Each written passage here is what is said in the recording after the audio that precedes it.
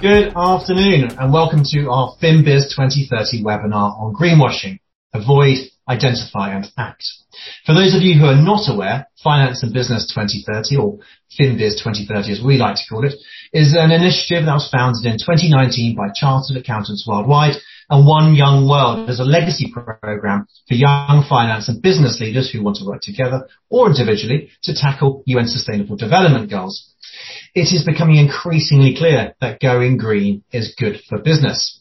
More and more stakeholders, from investors to board members and regulators to consumers, are asking companies to be low carbon and environmentally friendly. But how can you ensure your organization's environmental statements are accurate and are not susceptible to allegations of greenwashing? In this webinar, we have a truly international expert panel of 5 speakers from Ireland, the UK, South Africa, Moldova and Japan who will help guide you on what greenwashing is and how to avoid it and what you need to do if you suspect it is happening within your organisation. You'll be able to download a useful guide with key takeaways from this session via the QR code, which hopefully should be on the screen now, or by heading over to the Chartered Accountants Worldwide website. Now, it's amazing to see how many people have joined us today. We have over 1,200 attendees online from 62 countries, which is both humbling and exceptional. With that out of the way, we will crack on with the session, kicking off with a few introductory words from Michael Izza, Chairman of Chartered Accountants Worldwide and CEO of the Institute of Chartered Accountants England and Wales. So, Michael, the screen is yours. Thanks, Dan. Good afternoon, everyone. It's my pleasure as Chairman of Chartered Accountants Worldwide and the CEO of the Institute of Chartered Accountants in England and Wales to welcome you to this FinBiz 2030 webinar about greenwashing and the role of chartered accountants, finance and business professionals. Companies have got a responsibility to provide accurate information to their stakeholders, and we as chartered accountants have a duty to ensure that this information is transparent and honest. It's important that we as chartered accountants are aware of greenwashing and understand our role in identifying, preventing and reporting on it. The consequences of greenwashing are, as you'll hear later, significant. Not only does it harm the environment, but it also damages the reputation of honest businesses and erodes trust in the market. Furthermore, it can lead to financial losses for investors who rely on accurate information when making investment decisions. So what can we do as finance professionals to prevent greenwashing?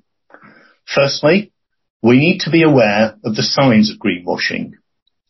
These can include vague and misleading language, unverifiable claims, and the lack of third-party certification. We need to question the information provided by companies and verify their claims through independent research and analysis. Secondly, we need to promote transparency and accuracy in reporting. As chartered accountants, we play a key role in ensuring that financial and non-financial information is reported accurately and transparently. We need to encourage companies to report on their environmental impacts in a clear and honest manner using internationally recognised frameworks and standards. Lastly, we need to report instances of greenwashing when we come across them.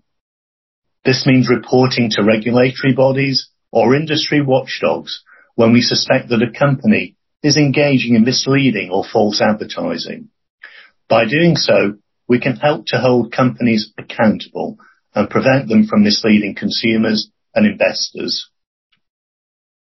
I'd like to thank our esteemed panel for giving their time today and to you, the audience, for joining us.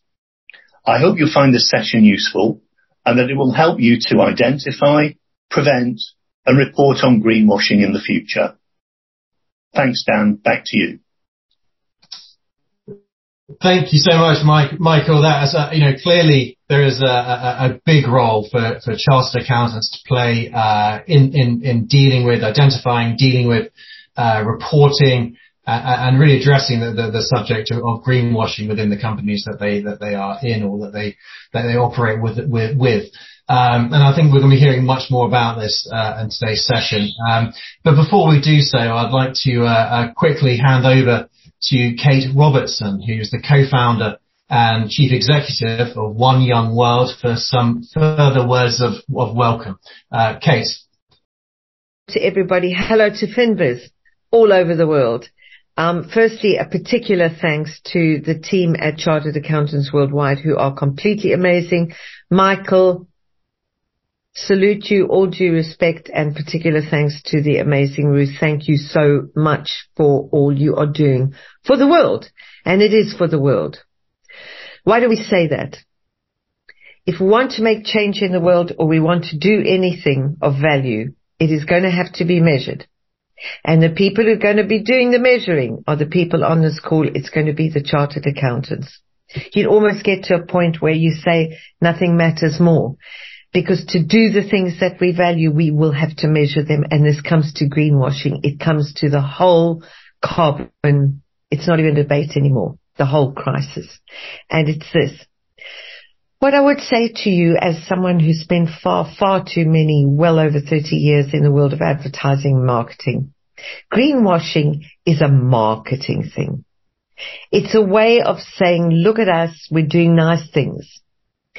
What it's come to also do is to mask the bad things. So if you look over here, it's like a magician, look at my nice things, leave my bad things over there, and that's what we're talking about here.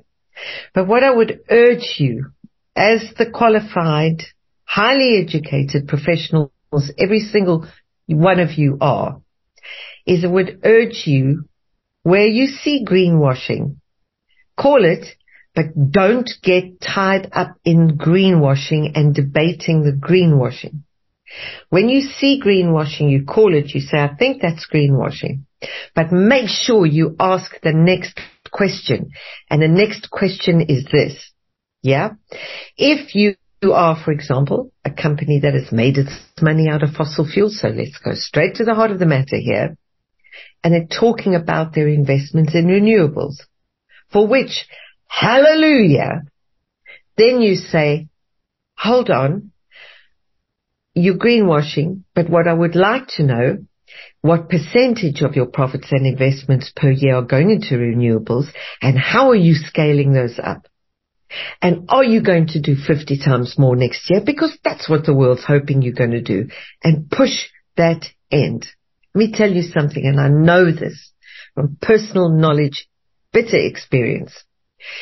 If you're not asking about the better things people are doing and forcing them to quantify and accelerate those, from a marketing perspective, they don't have any particular reason to do anything more than they're doing.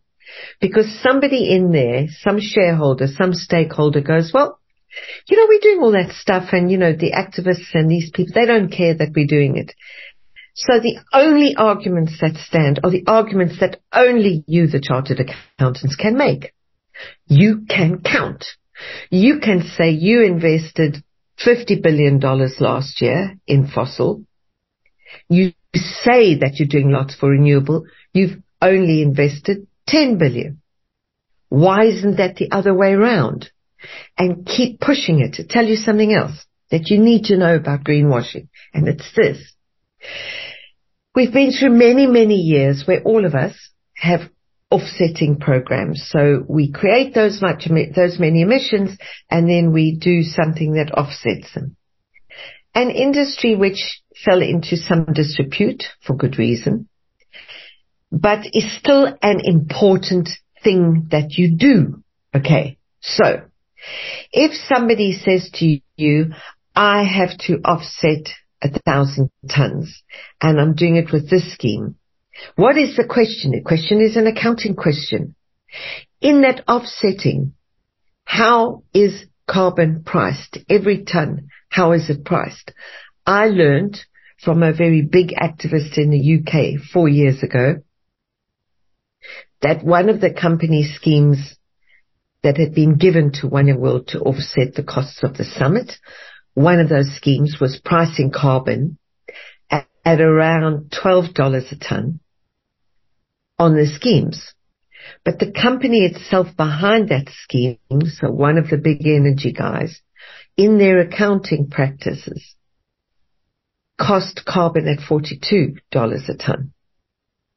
So the offsetting is kind of 25% what it needs to be. But the only people who can find out that information is you guys. So I urge you in your professional lives to understand your value to the world. It's beyond price.